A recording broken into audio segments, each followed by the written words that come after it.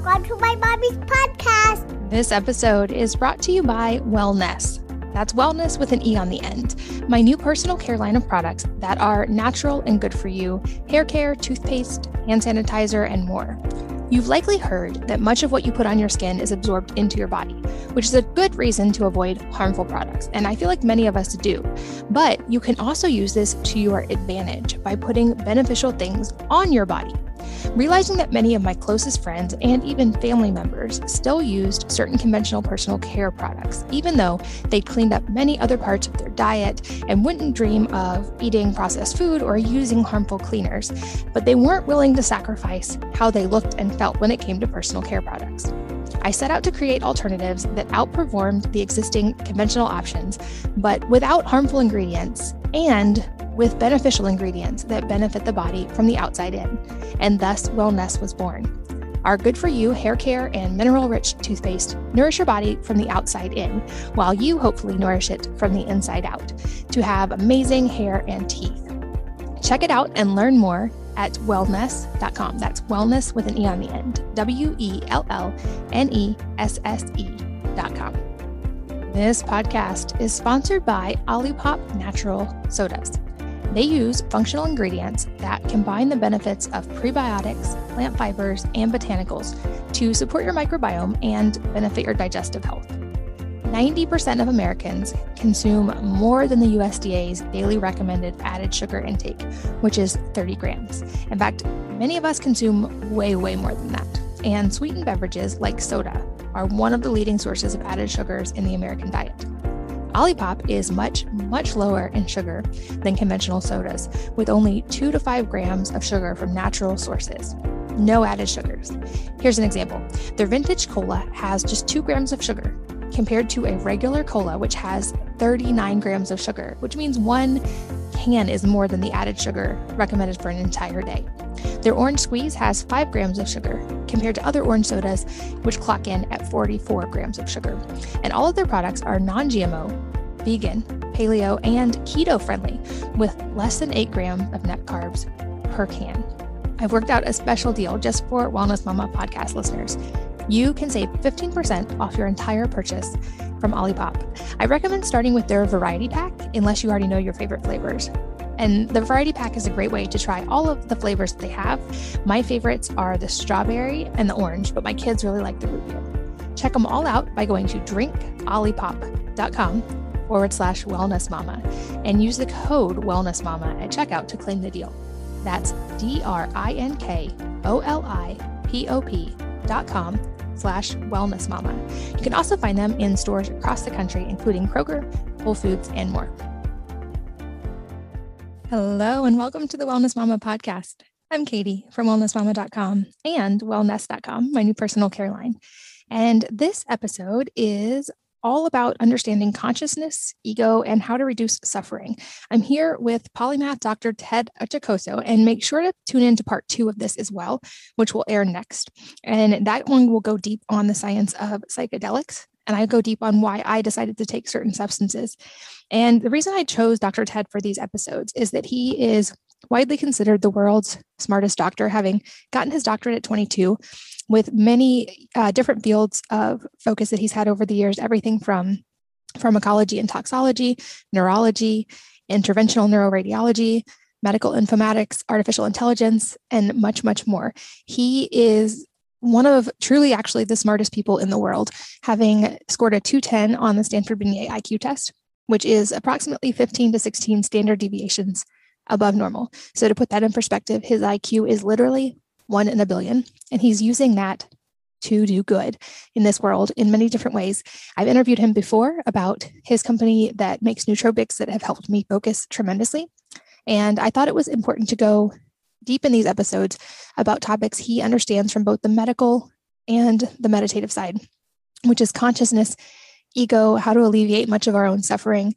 And then, as I mentioned in the next episode, about the science of psychedelics, which are an emerging area of research and a lot of fascinating data on that. I know that you will learn a tremendous amount from this episode. I certainly did as well. Dr. Ted is always a pleasure to talk to. So let's dive into episode 1. Dr. Ted, welcome back. Thank you to my favorite wellness mama. Well, it's such a pleasure always to speak with you. And I am especially excited today to have your help in talking through a topic that I feel like there's, well, several topics, but where there's a lot of misinformation and misunderstanding. And you come at this not just from the perspective of one of the smartest physicians in the world, or often called, I believe, the smartest physician in the world, but also from many years of consciousness and meditative practice. And so I think you have two incredibly unique and very valuable frames of reference when it comes to these topics. And I've heard you say before that we are in a time when upgrading the human consciousness is especially important. And I've said for a long time that I think moms are very much the front line of any societal change, but especially here because we have the unique ability and privilege of directly interfacing with the next generation every day. And I think moms are incredibly powerful and forces of nature in so many ways. And so it's an honor for me to get to talk to all these parents daily and to get to talk to you and to connect some information that I hope will help a lot of moms and a lot of the next generation as well. So we're going to go a lot of different directions today. But to start broad, I want to just start delving into the idea of consciousness, because I feel like there's a lot of misunderstanding even on what that term means. And then beyond that, we'll go through a lot of different layers. So start broad with us and explain some of the things we need to understand related to consciousness. Sure. When you hear the word consciousness these days, right? It's very difficult to extract from a person exactly what it means. So what it usually means for a doctor, and that's why I call this the medical consciousness or the medical definition of consciousness, is it's actually a negative definition. It says that which goes away when you're asleep, right? When you're in a dreamless sleep, or that which goes away when you're under anesthesia, right? So it's a negative definition. It's what's not, right? And if you take a look at, for example, when they're rating coma in the hospitals, there's a Glasgow coma scale, right? So that is what's called what I term a medical definition of consciousness. And the reason why it's very confusing is because we confuse it with philosophical definitions of consciousness, scientific definitions of consciousness. But let's call that the medical definition of consciousness so we don't get led astray, right? So what are the elements of this medical definition of consciousness? And when you look at it really from just a physical standpoint, we're actually, as doctors, we're able to identify it in the hospital. For example, say you fainted, right? So you lost consciousness, right? And so when you wake up, you are described as being awake, right? So awake is the first component of consciousness. It's what's called interoceptive, or the sensations of being woken up are coming in from inside your body, like waking up in the morning, right? There's nothing outside that's really waking up. You wake up, and that's called the interoception portion of consciousness, and simply called, it's waking up. So and so the intern or the doctor will call you awake, and then there is such a thing called the next thing is exteroceptive, meaning you look around and you're responding to stimuli. So it's an exteroceptive form, right? And what do we call this in regular language? Is alert, right? You're alert. You're looking around, etc. And then what's the next thing that the doctor tells you? Do you know your name? Do you know where you are? You know what the date is, right?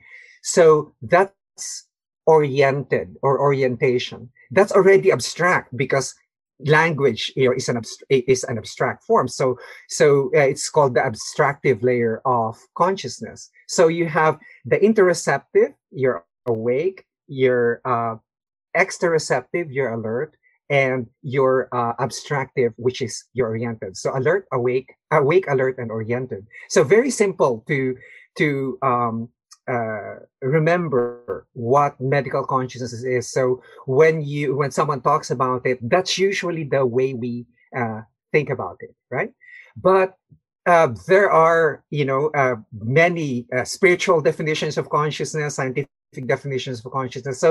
So let's set medical consciousness aside, and now let's take a look at scientific views on consciousness, and scientific borders on philosophical, because the philosophical part of it is really very simple. As you know, I really love to divide things into two things that I can just remember, right? Even just to teach, just two things I remember. One is to ask yourself a question, is consciousness an inherent property of the universe? Right, meaning our atoms, and their subatomic particles, etc. Are they conscious? Right. So that's the panpsychic model of consciousness, right? Is everything conscious? So that's from the philosophy. It's an inherent property, and the other camp is the emergent property of consciousness, right? So does consciousness arise from the complexity of processing, and it arises from there. You don't have to take one camp or the other, right? These are the way we explain these things. So why does this have so much bearing on us, right? It's because right now there's a huge $10 million contest going on between two camps trying to prove which one is actually the correct one. If they're both incorrect, if it's something else, then at least we've shown the way, right? So there's what's called the first one is called the global workspace theory, and this global workspace theory says the following, right? There's a portion in your brain called the working memory, and it's usually in the frontal cortex, right here by your forehead, right, the back of your forehead, and what happens there is that's where you do all your planning. If you have someone who plans all the time, it's basically an overactive prefrontal cortex, and it's said that anxious people actually have a very hyperactive prefrontal cortex. Basically, they plan all the time. They miss out on what's happening in the present. What is it that Lennon said? The Beatles or Lennon, right? Life is what happens when you're making other plans. So and that the prefrontal cortex. That's its function. It's actually the newest portion of your brain, right? So your capacity to plan and project for the future is actually new to us as an organism.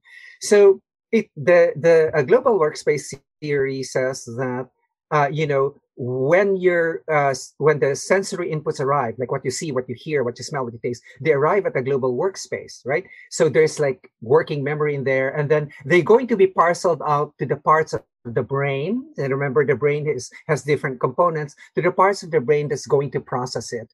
And it says that consciousness arises as an emerging property it emerges from the computation, from the distribution, right, of the signal to the different components. So that is an example of an emergent point of view, right? It's arising from the processing of the brain.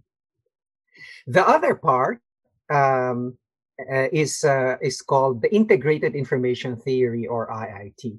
Now, this is a little bit more difficult in terms of the philosophy, but it's basically, if you boil it down, it's more of an emergent, inherent property, conscious and inherent property. Essentially, it says that you could put together like pieces of molecules, like or pieces of matter, like that, to make a thermostat, for example, and it will have some form of consciousness, right? Because it actually is able to process information out of those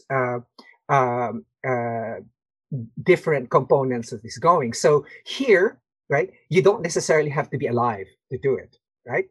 You don't necessarily have to be alive to do it. And that's the fundamental difference here, is there's the emergent and inherent properties. And most of course, the spiritual world, etc., think that the whole universe is conscious. So they're already coming from an inherent consciousness, an inherent point of view. Now, there is something very important that I always really like to emphasize here, is the concept out there that in order for something to be conscious, it needs to be alive. And that's where you can really get into trouble, right?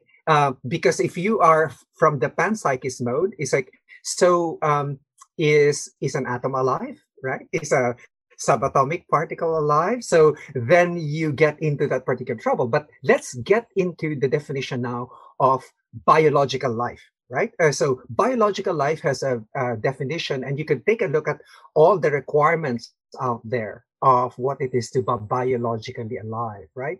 And biological life actually means that you are physically close, meaning you have a boundary, but you're energetically open. You have to take your energy from the environment, right? So, like us, we eat. In fact, what we say is the only reason why we move is we have to find something to eat, right? So that's whole concept behind that thing is that you are basically physically close but energetically open. And this, to your listeners, Katie, should give you pause, right? Why you should care only about yourself and not care about the environment. Look, the carbon dioxide that you breathe is converted to oxygen, not only by the trees around you. 80% is actually converted by the phytoplankton in the oceans, right? So these are the miniature plants in the oceans that actually convert your carbon dioxide to oxygen. So you could see, we are focused, for example, on just on ourselves, but we are really very open to the environment, and that's why, for example, I'm a big proponent of vitamin D, right? It's taken from sunlight, exposure to sunlight, grounding, etc. Because you are not separate from it. You should consider yourself as actually just an organism moving in an environment. So now, so the question now becomes, and this is where much of the confusion arises, right? Does consciousness only arise in living things? And therefore, you have to define what it is to be alive, right? And there's a definition of what biological life is about, right? And you could see we're already blurring this. And to add more to the confusion, there's a whole field out there which your children will actually be immersed in. It's called synthetic biology, right? Where they are actually creating life forms from raw materials, right? So far, we haven't created a pure life form from synthetic materials, but we have been able to create to remove the DNA and replace it with an all synthetic DNA. And just a few weeks ago, right, they showed that this version that they have can actually replicate, right?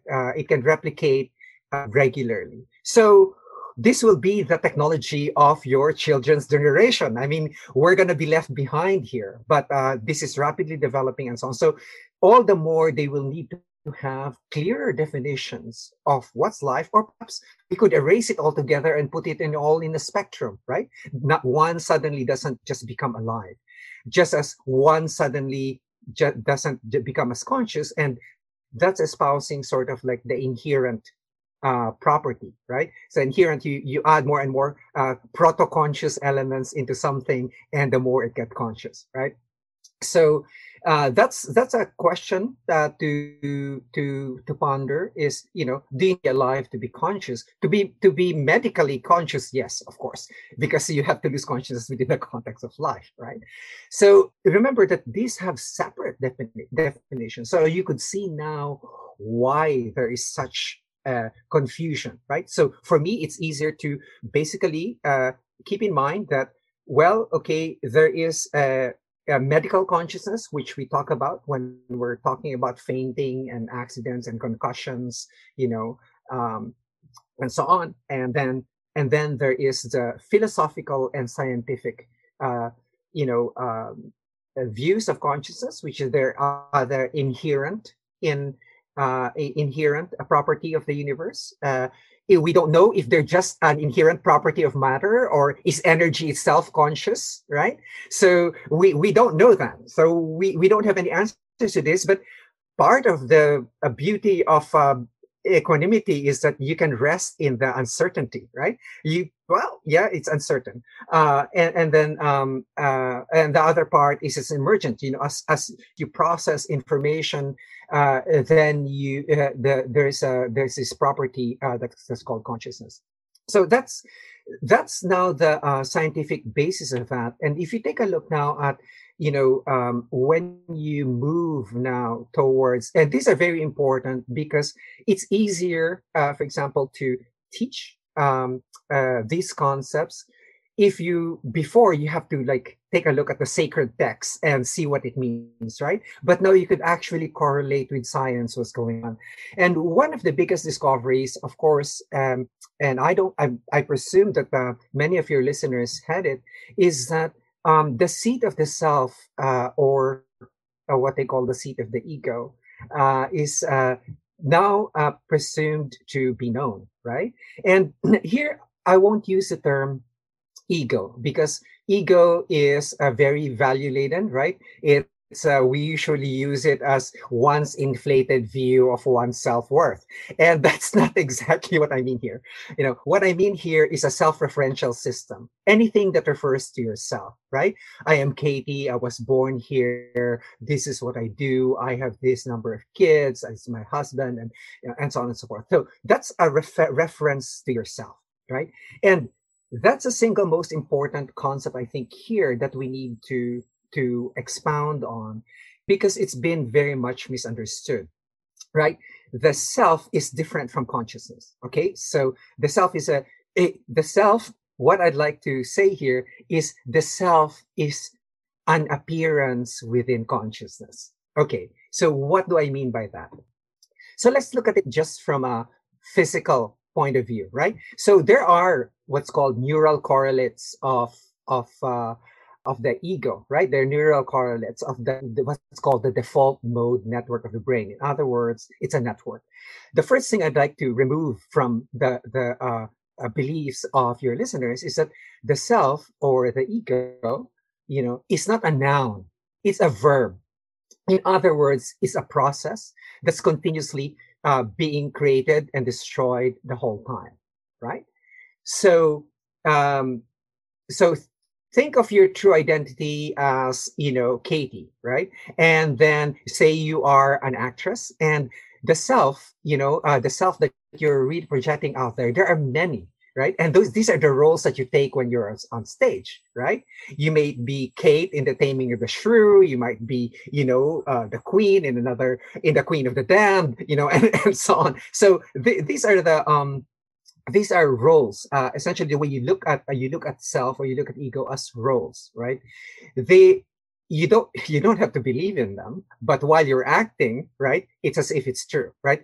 But the key part is not to forget that you're just playing a role, right? So, um, and that's very important. Now, in scientific terms, the default mode network, the way I describe it is really a very simple. If you, for example, imagine a series of lights, right, in arranged in a circle, right, arranged in a circle.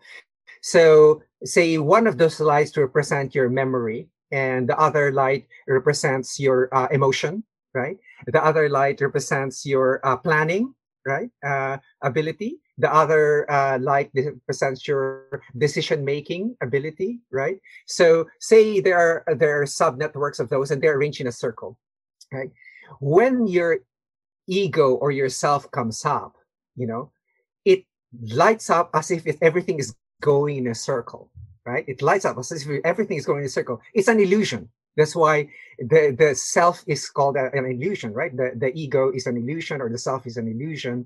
It's because it arises from the processing of the brain, right? So right now I am Dr. Ted, the doctor who is, trying to explain what the self is all about.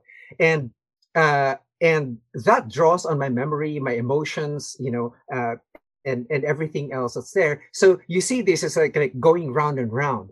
But when you quiet yourself down in meditation, right? When you try to meditate, say you quiet yourself down, you will see this as just popping up as a memory, right? Or as an emotion, or as a plan. There's really no thinker. There's really nothing that's integrating everything. So the ego is the conductor. It likes to integrate, it likes to integrate things, and it's there because during evolution, right?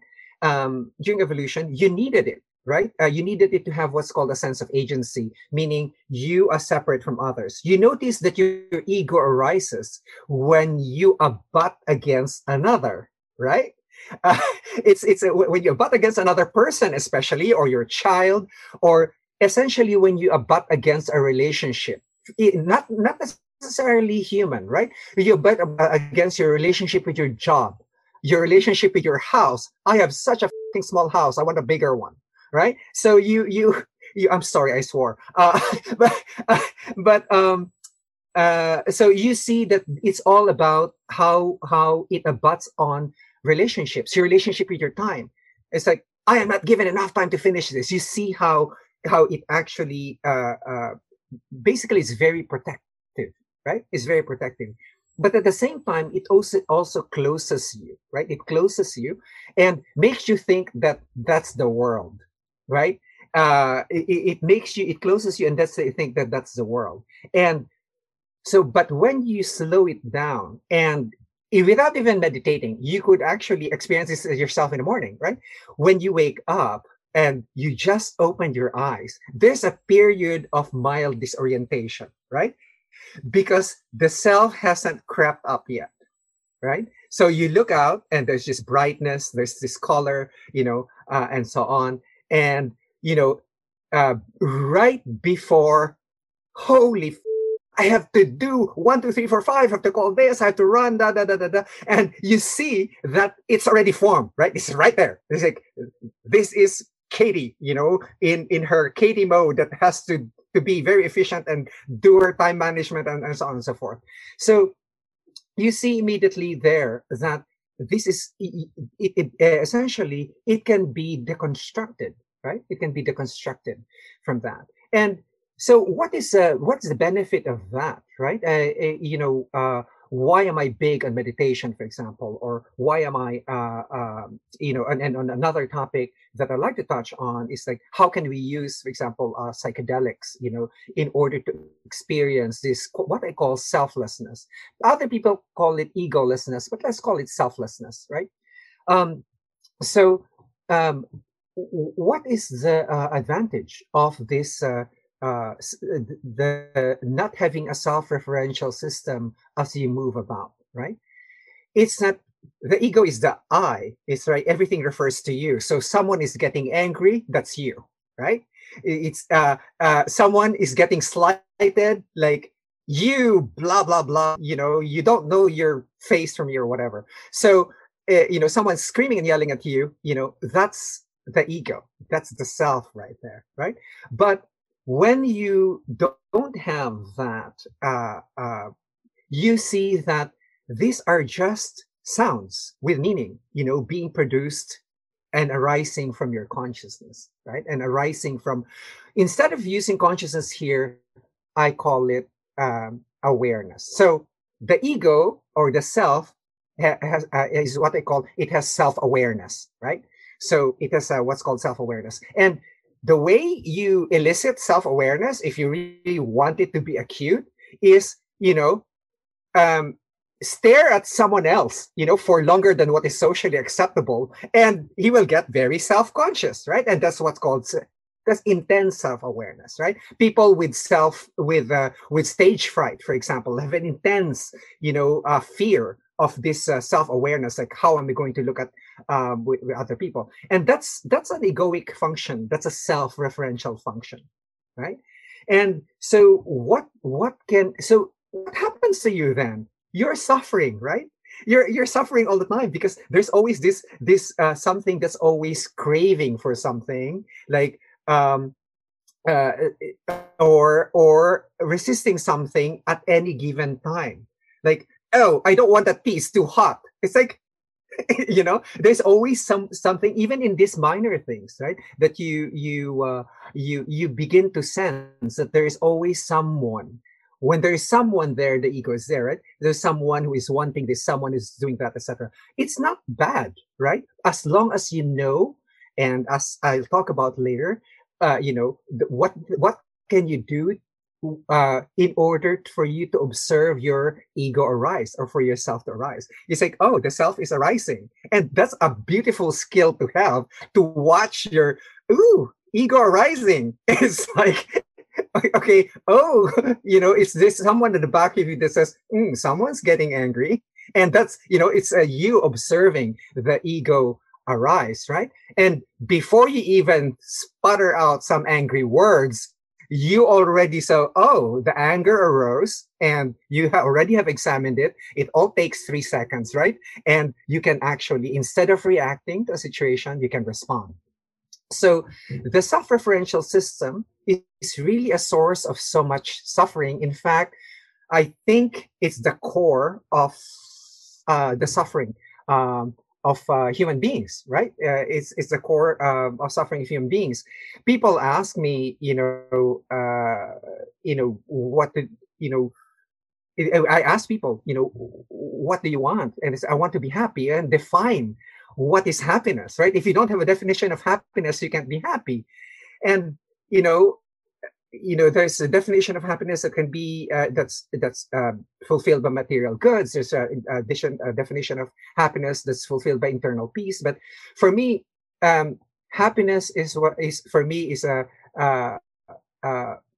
minimally perturbable, right? So you are it's sort of like a dynamic sense of equanimity, right? So and that's the whole point of this, is that for you to be able to see that there is a self there that is suffering all the time. Like even if you're waiting in line and you're getting impatient, who is getting impatient, right? Who is this the ego is like, you're waiting in line, and you're sort of like so impatient about the whole thing, and you are having all these thoughts racing in your head. And what's the bad thing about that? The thoughts consume you. It becomes you, right? Everything that you think and you feel is all you. And what the example that I like about this was given by Sam Harris. Like, for example, you meet a friend of yours, right? You meet a friend of yours, and you the person says, "Man, Katie, I can't that you did that to me." And suddenly you go, what the hell did I do to you? You are already consumed by that. There's no more. So the entire role engulfs you, right? So it becomes the entire ego becomes you. There's no more space that says, whoop, there is something, there's an identity inside me that this person is responding to, right? This person is responding to. So on the science of it is actually quite interesting. First, the science of the DMN, or default mode network, was actually discovered by accident, right? They thought that when the mind idle, or when the brain is idle, they would not be seeing any blood flow. Everything will be quiet. But they saw that when the brain is idle, there's actually a lot of blood flow to the centers of the default mode network. Now, opposite to the default mode network, it's what's called the task positive network, right? Or the TPN, the task positive network. It has several components, but I'll keep it simple here. As I said, I like dividing things into two. So the task positive network is the one that externally oriented. So, for example, when you are engrossed in a game, right, you get lost in it, or you are actually baking, or you're doing some activity that you love, right? My mother was a tailor, and she would like get engrossed in pattern making and sewing, and and time would fly by, and she wouldn't even notice it. I used to do a lot of minimally invasive neurosurgeries, and what I thought was only a 45-minute procedure was actually a 4-hour procedure. That is when your task positive network, which is right in the periphery, here on the sides of the brain, not at the center. The DMN, or default mode network, is the center of the brain, that which refers to yourself, right? These ones are the ones that are outwardly aware, right? So when you're having a flow activity, your task positive network is very active. So then, if you want to have a good balance, then you must have a good balance between the activity of default mode network and your task positive network. Now, and this is very important, most depressed people, they find that the default mode network is very active, right? Because of all of this self-reverberating circuits, like, oh, I'm this and I'm this and I'm this, and it's just going on and on and on inside. And you could see a heavy activity of the default mode network coming in. And this will assume, relevance when I talk about psychedelics later on. So when you're looking at, a flow activity and so on and so forth, now you could see that this actually very much related to the emergence of the ego and to the self-referential system, and of course to the task positive network. In fact, there are groups that say that consciousness perhaps is just arises from the delicate balancing between the default mode network and the task positive network, right? So there are groups that are saying that now, that is just doing that balance. So what's interesting about the default mode network when we're looking at it this way, since it's the seat of the self, right, is that when you are totally self-absorbed, and this is interesting. In 2013, there was a study where people were actually allowed to stay with their thoughts or give themselves an electric shock. And this was for 40 minutes. And, majority of the experiment participants, humans, actually voted to electrocute themselves rather than be alone with their thoughts. And that's a sad indictment for us humans, right? It's like we cannot be alone with our thoughts. And that's where, that's because we get, the ego likes to identify with your thoughts. We think that our thoughts are everything, right? It's like, that's you. Your thought or your emotion is everything. Remember that in memory encoding in the brain, usually memory is encoded both with the information and with the emotion with it, right? And so when you think of something, say you had an argument with your spouse, instead of setting it down, last night when the argument was done, you're still continuing with the argument now that your spouse is already out of the house, etc. You're still arguing with your spouse in your head. What does that do to you? Right? And that's basically your default mode network, just churning things over and over. And what does it do to you really in the basic sense of things? It just really makes you suffer, right? So, so that the awareness of the ego or the self, right, is a self-awareness. Now, let me introduce a term here, what I call meta-awareness, right? So we don't have to deal with consciousness. Meta-awareness is when there are techniques on teaching meditation when they try to teach you how to form a witness, something that's a non-judgmental witness to all of your thoughts, emotions, and all of that, right? And there are many apps that would teach that and so on. But I call that, instead of pure awareness, some call it pure awareness, some call it pure consciousness. Let's just call it meta-awareness, so we don't stray far, right? So there is self-awareness from the ego, and then there's the meta-awareness, that which can be aware of your ego, that can be aware of your self-referential system. And it takes a while to develop this non-judgmental awareness of your ego rising, right? Especially because there are, different ways of being able to develop it. There is, of course, we'll take meditation first. I've been meditating since high school, right? And they're essentially, and division by two, right? There are two types of meditation. There's concentrative types of meditation, and there's contemplative types of meditation, right? So one teaches you how to concentrate, one teaches you how to get insight. But the whole point of it really is for you to be able to be still and accept the moment for what it is, right? For example, and an extreme example that I would think about is that you look at something and you get extremely agitated and angry at what's going on. There is that part of you that's aware of the anger arising, right?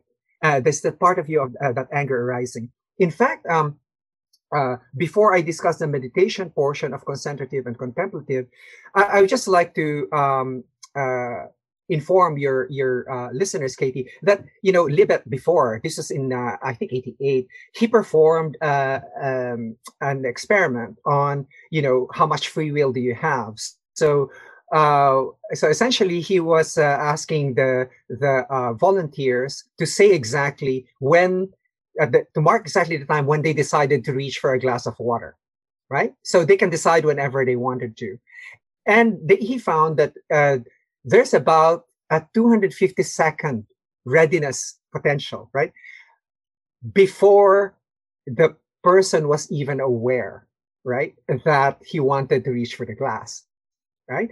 Recent computations show that that's actually about 7 seconds, right? The Italian group says that's 7 seconds. So our reality here, as presented to us, is actually about 7 seconds late, right? we're 7 seconds late. We're just used to the lag, right? So our reality is about 7 seconds late. So, and what I'd like to say here, and what's the importance of realizing this? My computation, by the way, in 1992 of this lag. See, I did these studies before, and my studies were buried elsewhere. It's like 2 pi seconds, more close to 7 seconds. But so what can you do, right? So what can meditation do is to bring you to that level, at the readiness potential level, where these are simply arising. Remember, these are subconscious, right? These are subconscious things that simply arise. So and then is presented to your consciousness. So what's the big source of suffering? When your entire self, right, is your reality. It's like the Katie who is absolutely concerned that this isn't working, and so on. And there's nothing else, right? There's no space around observing the Katie. And that's when they say you're asleep, right? You're asleep because you're basically being carried by your thoughts, where your thoughts take you. And enlightenment, or waking up, is realizing that the thoughts are just occurring in your consciousness or your awareness, right? So let's take a look at how concentrative meditation might help. Right? Concentrative is when this focus on your breath, right? You can focus on your breath. You focus on sound, right? Or you focus on a mandala or an image, and you could see this. This can be taught, and they allow you what's called a one-pointedness. It allows you to focus, right? It allows you to focus and just be totally aware of one thing, right? Just be totally aware of one thing in everything. Like, for example, when you're aware of the breath, you're told, focus on your breath. Don't lean on it. Don't anticipate it. Merely receive the breath, right? You merely receive the breath, meaning you have to relax into feeling, this process, and you focus so you feel everything about it, right? And there's nothing in you that's resisting the breath or holding the breath. And many students of meditation sort of like hold their breath and so on and so forth. And this is your ego trying to exert control, right, over the whole process, rather than just relaxing and see that this is a natural process that can occur, any more than you cannot control the heartbeat, right? So those are concentrative. And there's unifocal, where they just focus on the breath, and then there's a choice where you basically flip from one to the other. And here's another important concept to know is attention, right? So the key element here is attention. And remember that attention also arises from your awareness, right? So whereas before, Katie, we thought that we were taught that attention is like a spotlight, right? We do a spotlight on what we want to do. Recent findings actually show that what happens when you focus attention on something is that all the other areas in the brain that are not going to participate sort of like dim themselves down. and the one that is focused on attention. This is just less than a year old. That finding is just less than a year old. So we still have the spotlight model of attention, but rather more. This is more like a filter model of attention now, and that's coming from the brain, and even attention arises, right? So you could feel that attention also arise, whereas the ego would say, well, attention is my tool. I will focus my attention. I am the one thinking. I am the one doing this. But the whole point of this is for you to train the mind to say, okay, here's see, being able to focus on the breath without thinking about anything is an ordeal for many people, right?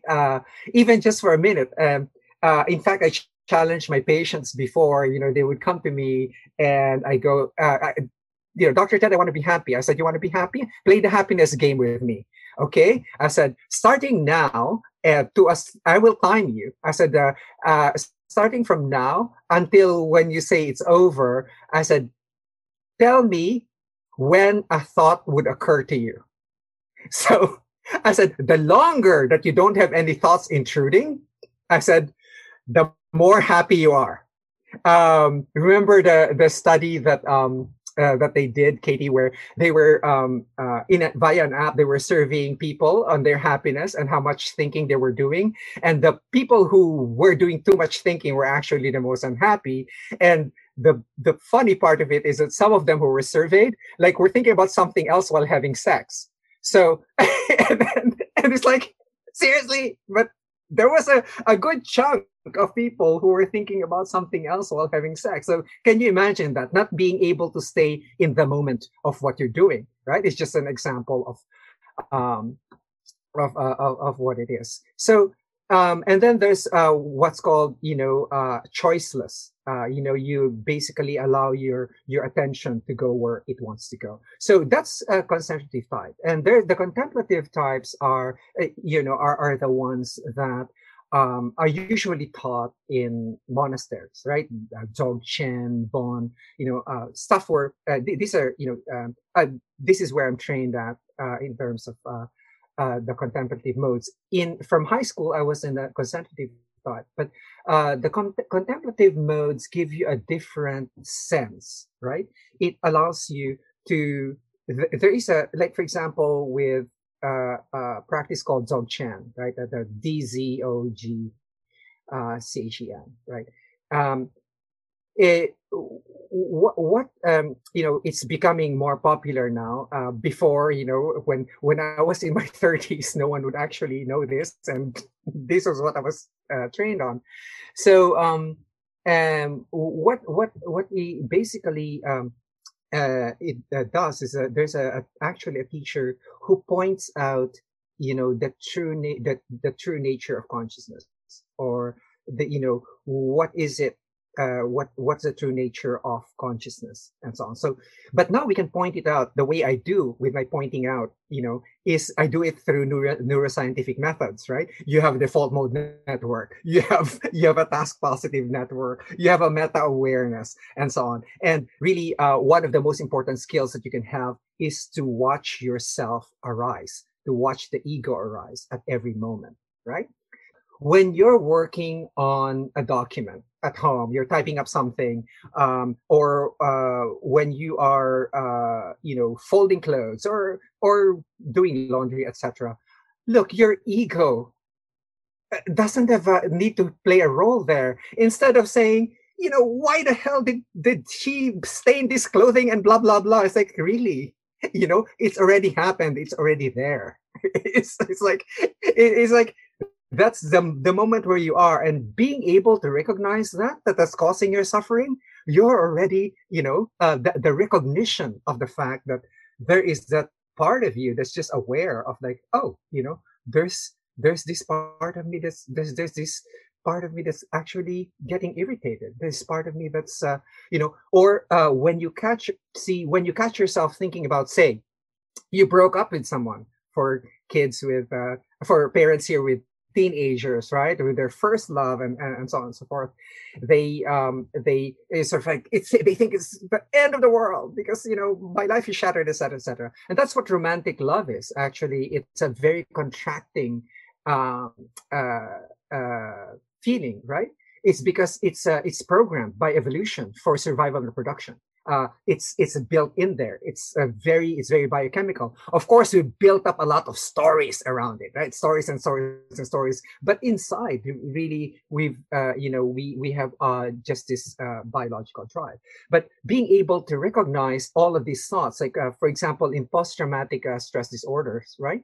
Um, and I'm going to segue now on what is being done in the psychedelic world, right? Let's start with one that is actually a non-common psychedelic. It's called ketamine, and I've seen, if you know, I've seen or I've met therapists who have done this, and for example, for rape victims, right? It's very hard. It's very hard to or for battered wives, or for people who've been physically abused and so on. It's very, very difficult to go into therapy because you have to, when you talk about it, you have to relieve the entire situation, right? You have to relieve the entire story with together with all the emotion. I said memory, is stored with both the information and the emotion. Now, what ketamine uh, can do is state of dissociation, and the dissociation, and what it does is actually it dampens down your default mode network. In other words, it can do what's called the DMN reset. So it's very short, right? It's very short. It can reset your DMN and can give you relief, right, from the depression that that's resulting from your post-traumatic disorder, right? So that's one. So ketamine is a dissociative anesthetic, right? It's used as an anesthetic for horses. It's also used. It was used extensively during the war for surgery of the soldiers, right? Because it doesn't have to be refrigerated. It's very stable and so on. So you could see ketamine clinics popping up all over, right? And so. Ketamine is basically unusual in that it basically what's called it inhibits the inhibitor. So meaning instead of inhibiting something, it makes something go, and it makes your task positive network go. Meaning it doesn't make you focus on yourself. It dissociates you from yourself and gives you that activity of the task positive network. Now, what's the significance of that really? And the significance of that is, as we get through the different psychedelics, you could see that most psychedelics are actually doing the same thing, which is they actually try to dampen down the activity or default mode network. Remember, when your brain's not doing anything, it's gonna think about a lot of stupid things. So the parents usually ask me, my kids are bored. I said, there's a difference between just being bored or bored with something, right? So just being bored is different than bored with something, right? So usually it's just they're bored with some repetitive task. And what you need to do is give them another one that's simulating. They'll get bored with it. Of course, their attention will flip from one to the other, right? That's just an aside for, because parents usually ask me that question. And you have to identify whether or not it's a generalized feeling of boredom, which is the different case altogether from just being bored for doing a particular thing. So all of this that I'm talking about now, which are being investigated, right? For example, ketamine has just been approved as an antidepressant. As I said before, when your default mode network is hyperactive, it says, oh my God, I'm no good. I'm bleh. It's like I'm such a poor spouse. I can't even do this and la, la, la, la, la. Essentially what it does is that it decreases the blood flow to the default mode network and it quiets it down, right? And you see there, the ego dissolves, right? And there's a thing called the K-hole. It's like, where you totally disappear into the K-hole, and It's some experience, because if you are used to having a strong ego, you'll actually fight the disappearance of that ego, right? It's just like when you have a hard time yielding to anesthesia, right? It's the same process. So when you take a look now at, for example, the MDMA, which is the other one that's being investigated, right? MDMA is actually now, after when you're dealing with acute depression, or treatment. Sorry, when you're dealing with treatment-resistant depression, right? You can give ketamine is now approved in the form of esketamine, right? It's a spray. And it's extremely expensive. So it's extremely expensive, but it's very effective for treatment-resistant depression, right? And for a PTSD, right? So what's on phase 3 trials now is for PTSD, like for example, if you're a rape victim, or you fought in the war, and or even a sudden breakup, like a loss of a loved one, etc., where a single book or picture can trigger all of these memories that are very painful to you. Uh, and if you really can't take it, it's actually part of what's called a post-traumatic stress, right? So like a sudden accident, you lost someone and so on. So what they do now is this very low dose MDMA. For those of you there, the street name is ecstasy, right? But please, the ecstasy that you find in there are the dirty forms of ecstasy. This is like medical grade of ecstasy for research purposes. And they found out that having a therapist give you like a 2 to 3 sessions of MDMA assisted psychotherapy, they have a very high success rate, anywhere from 60 to 80%, cure of post-traumatic stress disorder. I'd like to say it this way, if you're a rape victim, then what happens is that you're able to talk to your psychiatrist or to your psychotherapist, about the information of the rape without the emotion of the rape, and so you're able to cut that too, and and um, it has very high success rate in keeping that permanent. So whenever you tell your story, it now doesn't induce all those emotions, and usually that is enough for the person to be able to move on, right? Because he's not burdened with all of those state changes in the body that go on when the emotions are there or are flashing back, and so on. So there is, of course, a large body of research now on psilocybin, or mushrooms, right? The magic mushrooms.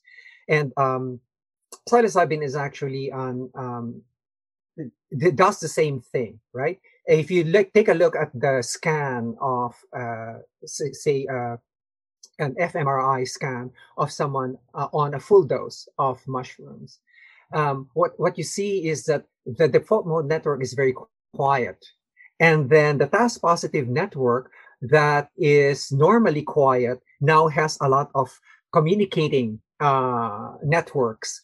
Normally, those are prohibited by your ego. Those are prohibited by yourself. Like, hey, pay attention, because I am the conductor here. You cannot do that, right? So that's why people who take it say they get more creative, etc. But the other thing that they experience also is a loss of the self, right? A loss of the ego. And so when you come from a journey, for example, a mushroom journey, people usually experience, more creativity, and losing your default mode network, or the self, where it's me against the world, makes you feel more connected to everyone else, right? And you can tell people have experienced psychedelics, etc. They just don't talk about me and everyone else. They say, what about the other species in the planet? And what about the planet itself? How do we take care of Earth? How do we take care of this? It's like, so you now have an expanded consciousness, which means you're not just dealing with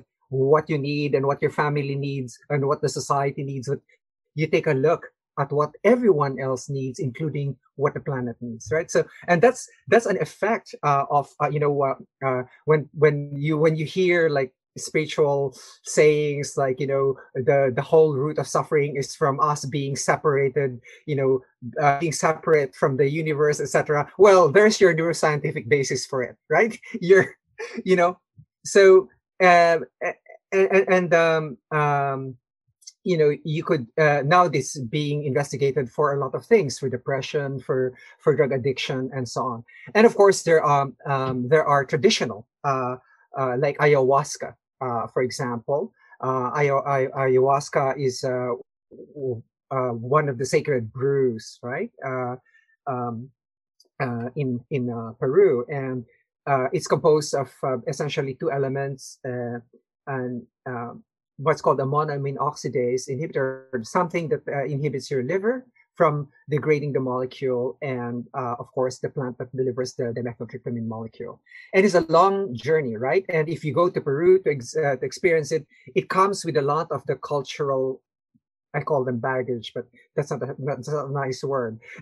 all the cultural frills, that come with it, right? And from my experience with it, and that's the reason why I created my own version, since I'm also trained in pharmacology, is that I found the experience very difficult in a sense that, the inhibitor that they used for me was not the traditional one. I found it a very difficult experience because I kept on vomiting, right? And I said I could probably make this into a drug-like formula. So I actually found a drug that is a reversible inhibitor, and then in a country, not the United States, was able to get some crystals and actually titrate the dose so that I could get on for example, if I'm a new user, then this is only how much you could take, and so on. It's like it's more like making it. A lot of people are mad at me because I'm taking away the naturalness, the ceremony, and so on. But for me also, if you want this to get accepted, I want to know what's going in my body. Right? I want to know exactly what's going in my body, how safe it is, what is the tolerable levels, and so on and so forth. So I'd rather, so I created this term. Instead of ayahuasca, I called it pharmahuasca. So after pharmacology. Right? Anyway, what's interesting here, for your listeners, is that you will hear something like a receptor called 5-HT2A, right? And a 5-HT2A receptor is in the family of the serotonin receptors, right? Serotonin receptors serotonin, is responsible for mood, right? And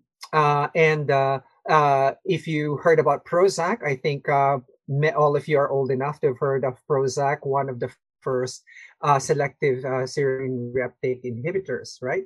So it prevents serotonin from being destroyed by the enzymes of the body, and it was used for the treatment of depression, right? So what happens when you're, except for ketamine, right? Essentially, and except for ketamine and MDMA. So you take a look at, for example, psilocybin, LSD, DMT, dimethyltryptamine from ayahuasca. These are what's called the classic psychedelics, right? Meaning they act on the 5-HT2 receptor of the cell, and the 5-HT2 receptor is a serotonin receptor. This episode is brought to you by Wellness. That's wellness with an E on the end. My new personal care line of products that are natural and good for you: hair care, toothpaste, hand sanitizer, and more. You've likely heard that much of what you put on your skin is absorbed into your body, which is a good reason to avoid harmful products, and I feel like many of us do. But you can also use this to your advantage by putting beneficial things on your body. Realizing that many of my closest friends and even family members still used certain conventional personal care products, even though they'd cleaned up many other parts of their diet and wouldn't dream of eating processed food or using harmful cleaners, but they weren't willing to sacrifice how they looked and felt when it came to personal care products. I set out to create alternatives that outperformed the existing conventional options, but without harmful ingredients and with beneficial ingredients that benefit the body from the outside in. And thus, Wellness was born. Our good-for-you hair care and mineral-rich toothpaste nourish your body from the outside in, while you hopefully nourish it from the inside out to have amazing hair and teeth.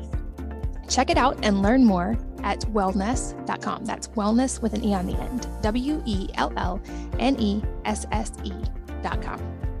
This podcast is sponsored by Olipop Natural Sodas. They use functional ingredients that combine the benefits of prebiotics, plant fibers, and botanicals to support your microbiome and benefit your digestive health. 90% of Americans consume more than the USDA's daily recommended added sugar intake, which is 30 grams. In fact, many of us consume way more than that. And sweetened beverages like soda are one of the leading sources of added sugars in the American diet. Olipop is much lower in sugar than conventional sodas, with only 2 to 5 grams of sugar from natural sources. No added sugars. Here's an example. Their vintage cola has just 2 grams of sugar, compared to a regular cola, which has 39 grams of sugar, which means 1 can is more than the added sugar recommended for an entire day. Their orange squeeze has 5 grams of sugar, compared to other orange sodas, which clock in at 44 grams of sugar. And all of their products are non-GMO, vegan, paleo, and keto friendly, with less than 8 grams of net carbs per can. I've worked out a special deal just for Wellness Mama podcast listeners. You can save 15% off your entire purchase from Olipop. I recommend starting with their variety pack, unless you already know your favorite flavors. And the variety pack is a great way to try all of the flavors that they have. My favorites are the strawberry and the orange, but my kids really like the root beer. Check them all out by going to drinkolipop.com/wellnessmama and use the code wellnessmama at checkout to claim the deal. That's drinkolipop.com/wellnessmama. You can also find them in stores across the country, including Kroger, Whole Foods, and more. So what's the value of this in examining awareness or examining consciousness? And Stan Groff, who is a researcher here, very, one of the gods essentially of in the field, said that psychedelics are like a telescope is to astronomy, and a microscope is to biology. So psychedelics is to the mind. So your psychedelics are either your telescope or your microscope to the mind, and to examine it, to examine what's going on in it. But the major action that you would experience it on a full dose, so it's what's called a tripping dose or a full dose or a journeying dose. For those who don't like the word trip, on a journeying dose, is essentially the dissolution of the self, right? But what is not good about it, in a sense, is that it replaces the contents of your consciousness with something really fantastic, or if you're having a bad trip, a phantasmagoric, right? Or they don't use bad trip now; they call them challenging trips, because you learn something from them. But the way I look at this, Katie, is really very simple. When you go to the gym, right? You go to the gym, you work out, right? You work out, and for those bodybuilders, they would take like anabolic steroids, right? And for me, psychedelics. So meditation is like a mental gym, right? It's like a mental gym, and psychedelics are like your anabolic steroids for your mental gym. You don't take them that often, right? But you would like to experience what it is to be selfless. And once you have experienced that, you can bring it back to your meditation practice and say, okay, that was the experience of selflessness, right? That's the experience of selflessness. So that's the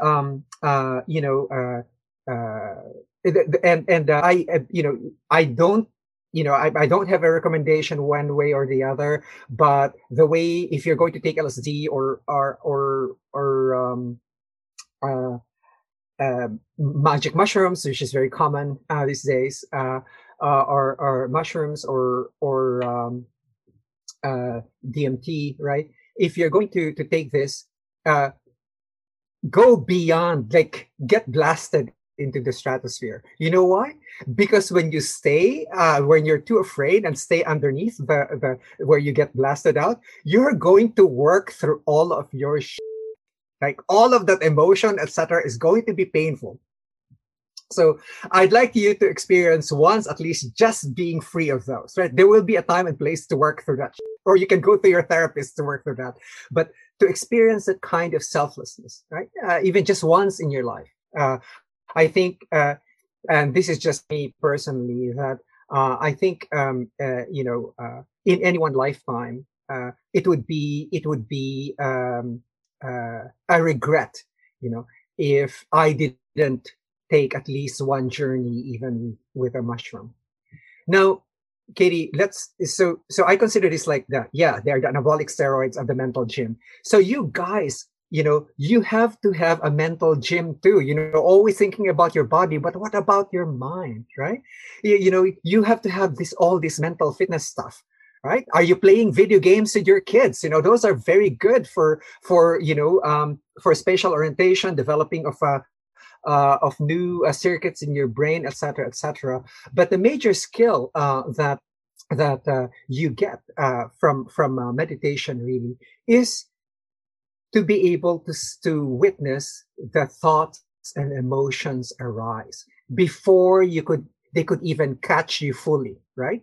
Because when you see something and you get immediately angry, that's suffering, man. You're immediately screaming. It's like, holy, I just screamed, right? But the mere fact that, at the beginning, when you're able to catch yourself and you already screamed and you catch yourself, the recognition is already winning the game. You already won, one part of the game. And if you do little bits of that the whole day, can you imagine this become longer and longer? Just the recognition is enough, right? That's the recognition is enough.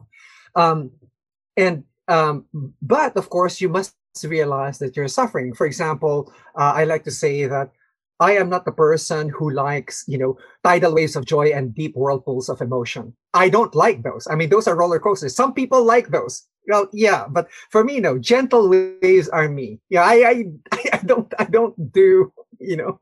It's like you get caught up in this, and they become your total world, right? And the usual image that they project is that all of these emotions and thoughts, etc., they're waves in the ocean, right? And you are actually the water underneath. So if you can just observe these waves just rise back and forth, right? Then that is essentially what you want to do. In Dzogchen, we look at it as, the sky. The sky is always beautiful despite the clouds that are in there, because the clouds are your thoughts, emotions. They change, they just come and go. You don't have to latch onto them, right? Because they're not you, right? It's like, I can't believe he said that about me. I can't believe he unfriended me, right? And we're not being nice in social media too, because that actually encourages a lot of egoic rewards, right? And you have to be, and that's where you actually need to be more meditative and seeing that. As you can see, I'm absent in social media. And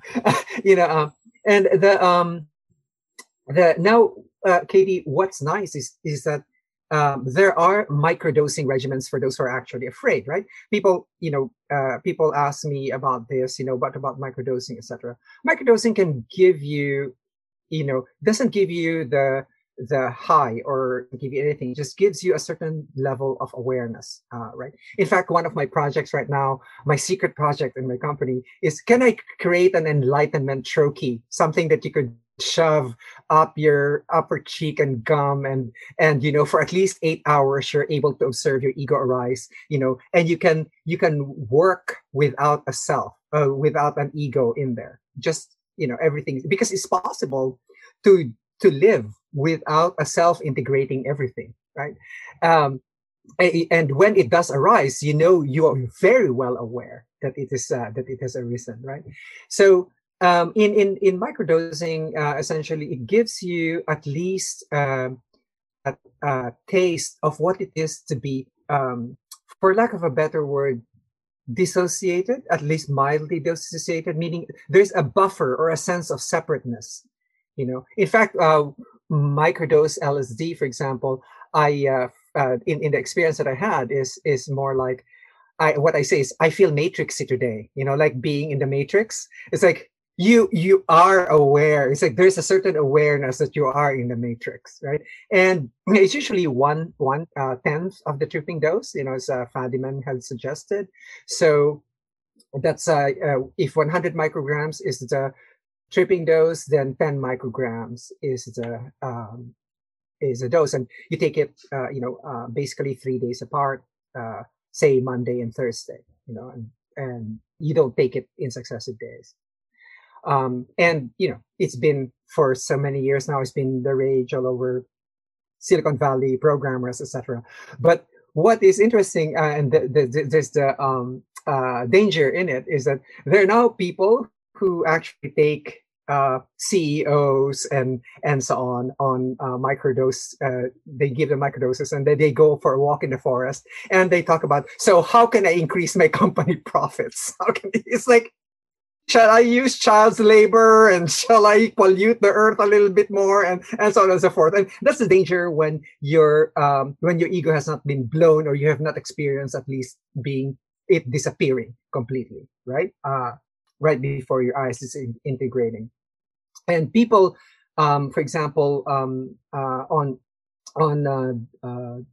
ayahuasca journeys, who have a very strong sense of self, can have a very, very difficult time, relinquishing that sense. And that's why I said, it would be nice for you to microdose if you have already experienced what it is to have your ego blown, and then you could see this, right?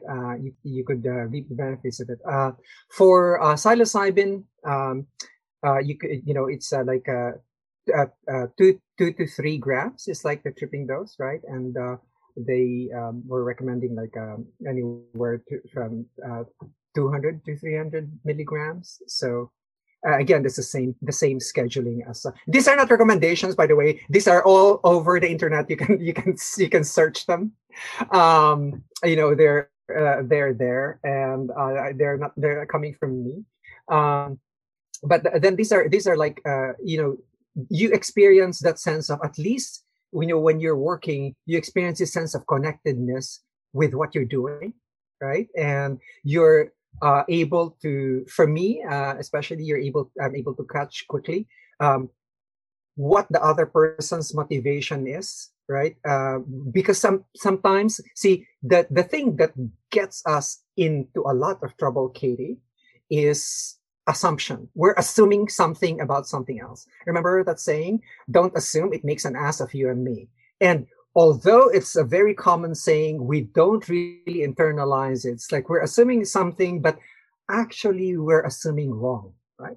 And it's like, oh no, that's not what he really meant, right? And we've already, spewed our anger. We've already criticized. We've already, whatever, given the punishment and so on. So that's what these microdoses, at least, do.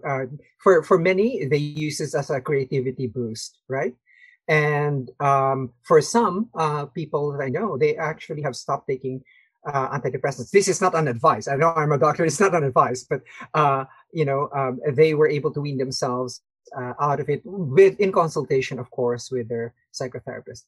Now, remember that psychedelic assisted therapy, is you can go on training, for example, with MAPS, the Multidisciplinary Association for Psychedelic Studies, that's headed by Rick Dublin, for example, to be able to know how to do these things. Before you engage in anything like this, talk to someone who's knowledgeable, someone who's done it, and if you really want to do it, do your research and then get a sitter. A sitter is someone who is going to sit with you through the journey, preferably someone who has had the journey himself several times, right? And knows what to expect. And for example, at Hopkins, at the clinic of Roland Griffiths, right? They're doing a lot of studies on mushrooms, and they rank these experiences as one of the top 5 experiences of their lives, right? But they are very, you notice that these guys are very non-obtrusive, right? They're not they will hold your hand, etc., but they will not intrude into your journey. And this is for the full dose, right? So so you could see that all of these psychedelics are now, as I said, MDMA is on phase 3 studies. Ketamine has already been approved for treatment-resistant depression. So we have psilocybin is coming up next, and then DMT is now. There are preliminary studies on addiction, for example, and so on.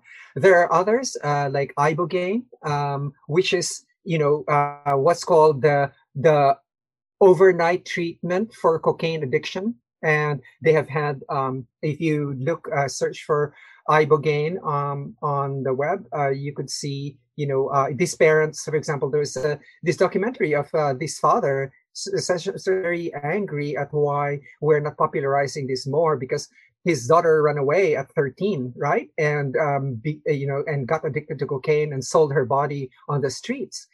And she on rehab, she relapsed times until he found out about ibogaine. Went to a clinic in Mexico, and just one overnight medically supervised session, and then came back with continuing psychotherapy with a psychiatrist, and got over relapsing cocaine addiction. So there are a lot of this. And I am sorry that what has happened to the United States is that, during the Nixon administration, and even before that, people were actually fearing, it's sort of like we swept all of these things under the rug, as having no medical value or no use whatsoever.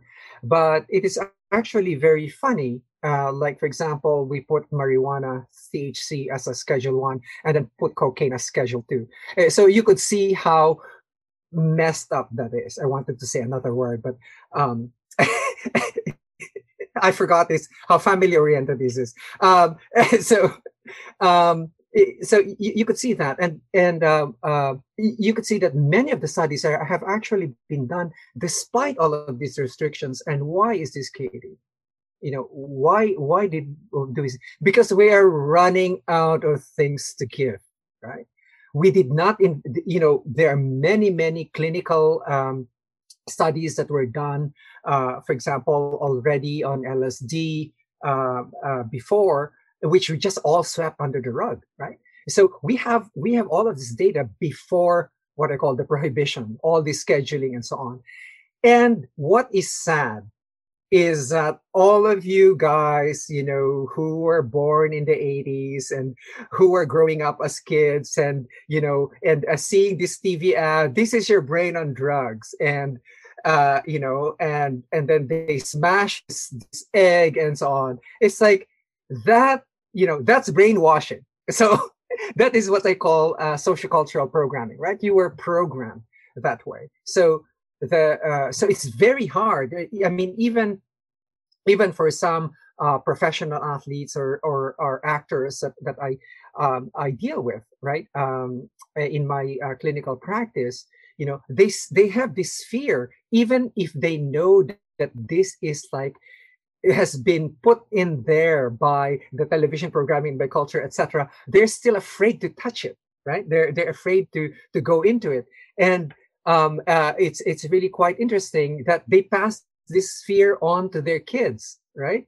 And that was all a lot of really great propaganda for the government. It had nothing to do with the scientific merit of things.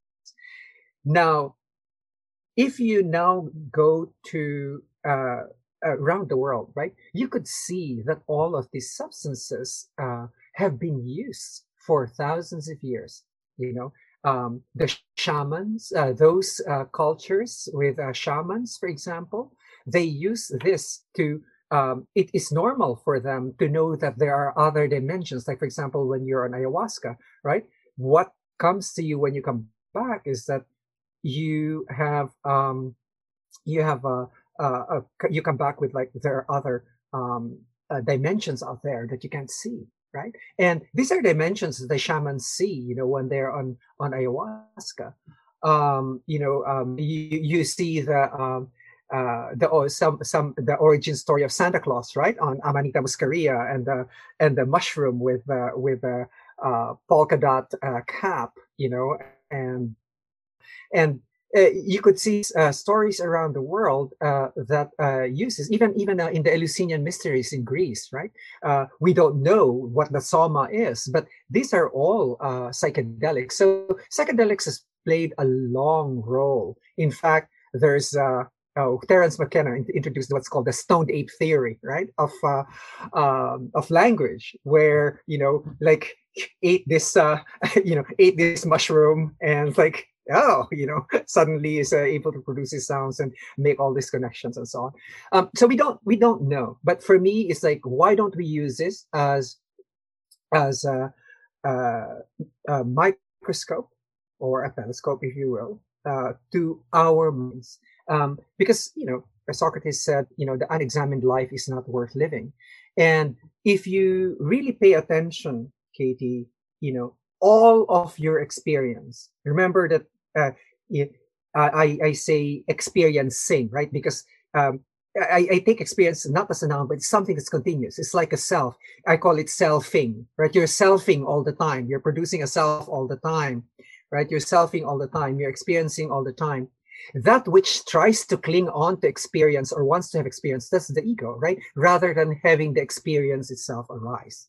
So that's the clinging, right? I want this experience. I don't want that experience. I want this experience. I don't want that experience. That's the ego or the self right there, right? That's why meditation teaches you to just let your thoughts arise and emotions arise, etc., and not be caught by them. And when you're meditating, the name of the game is to know when you've been captured by thought. And I say this: the game is, don't allow yourself to be hijacked by your thoughts and emotions as they arise, right? Or if you get hijacked by them, immediate recognition that you've been hijacked, you've already won the game. Next round. So because it's impossible not to have any thought or emotion, right? But being able to watch them arise without any judgment, right?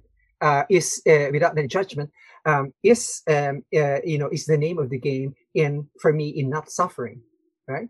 Because once you become identified with that thought, then suddenly you're feeling this, I need to make this thing happen. You have all of your plans and so on, because and that's what they say always it's like, why the mind can never be in the present, right? It's always like what's going to happen in the future. This is what happened in the past. It's always in those two places that it goes. It never stays in the present moment. And what meditation or psychedelics teaches you is there is a place to stay at the present moment. And judicious use of these molecules, can allow you to feel selflessness, right? And, bolster it with your meditation practice. And the thing that people misconstrue about meditation is that it's something that's formal and that you sit down and do it. No, that's a formal meditation that you do, that you sit, right? Your life should be a meditation in itself. Like each and every moment that you do, there is that meta awareness that's just there, that's just experiencing everything for what it is, right? Oh, there's the pain, there's a this, there's a that, right? See, the suffering is the story that we create out of it, right? It's like, oh, there's this pain, right? It's like, why did you put the chair in there? No, I hit my shin. That's the pain. right? Because there's a story that's created out of it. And we're very, very good at that. I mean, now you know, Katie, why when I tell people that I actually, you know what, I'm allergic to when people ask me, like, what's your story? I have no story. I'm allergic to stories because they're the cause of so much pain, right? But it's the way we learn. It's the way we teach, is to create these stories. And, you know, so be careful of the meanings that you put in. Just be careful that it's just a meaning, right? It's a meaning that's there, right? And you have to be able to separate the syntax from the semantics, right? And the semantics from the semiotics, and the semiotics is, of course, the context of the meaning, right? Because the meaning changes according to its context. So these are very important things to look at. Now, as you probably have deduced, you know, I have had these experiences, both the full doses and the micro doses, as they call them, and I would like to ask you about what your experience is and with what molecules. Well, I'll say you have an incredible ability to know the questions I was going to ask you and answer them without me asking. I love how you basically gave a scientific explanation for some quotes that I love about how we suffer more in imagination than reality, and how you shouldn't believe everything you think, or the often misattributed one that all of man's problems stem from his inability to sit quietly in a room alone, and how there's actually, we would literally rather shock ourselves. So for me, what I discovered in my own journey of this is I did have sexual trauma. I was raped in high school. And so I identify very much with some of these things you mentioned in studies. And for a very long time, I think my ego did a great job of keeping me safe.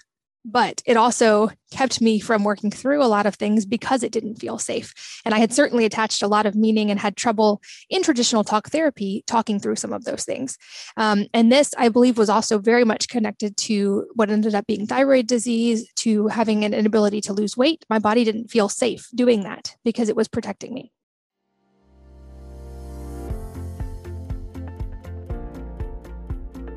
If you're enjoying these interviews, would you please take 2 minutes to leave a rating or review on iTunes for me?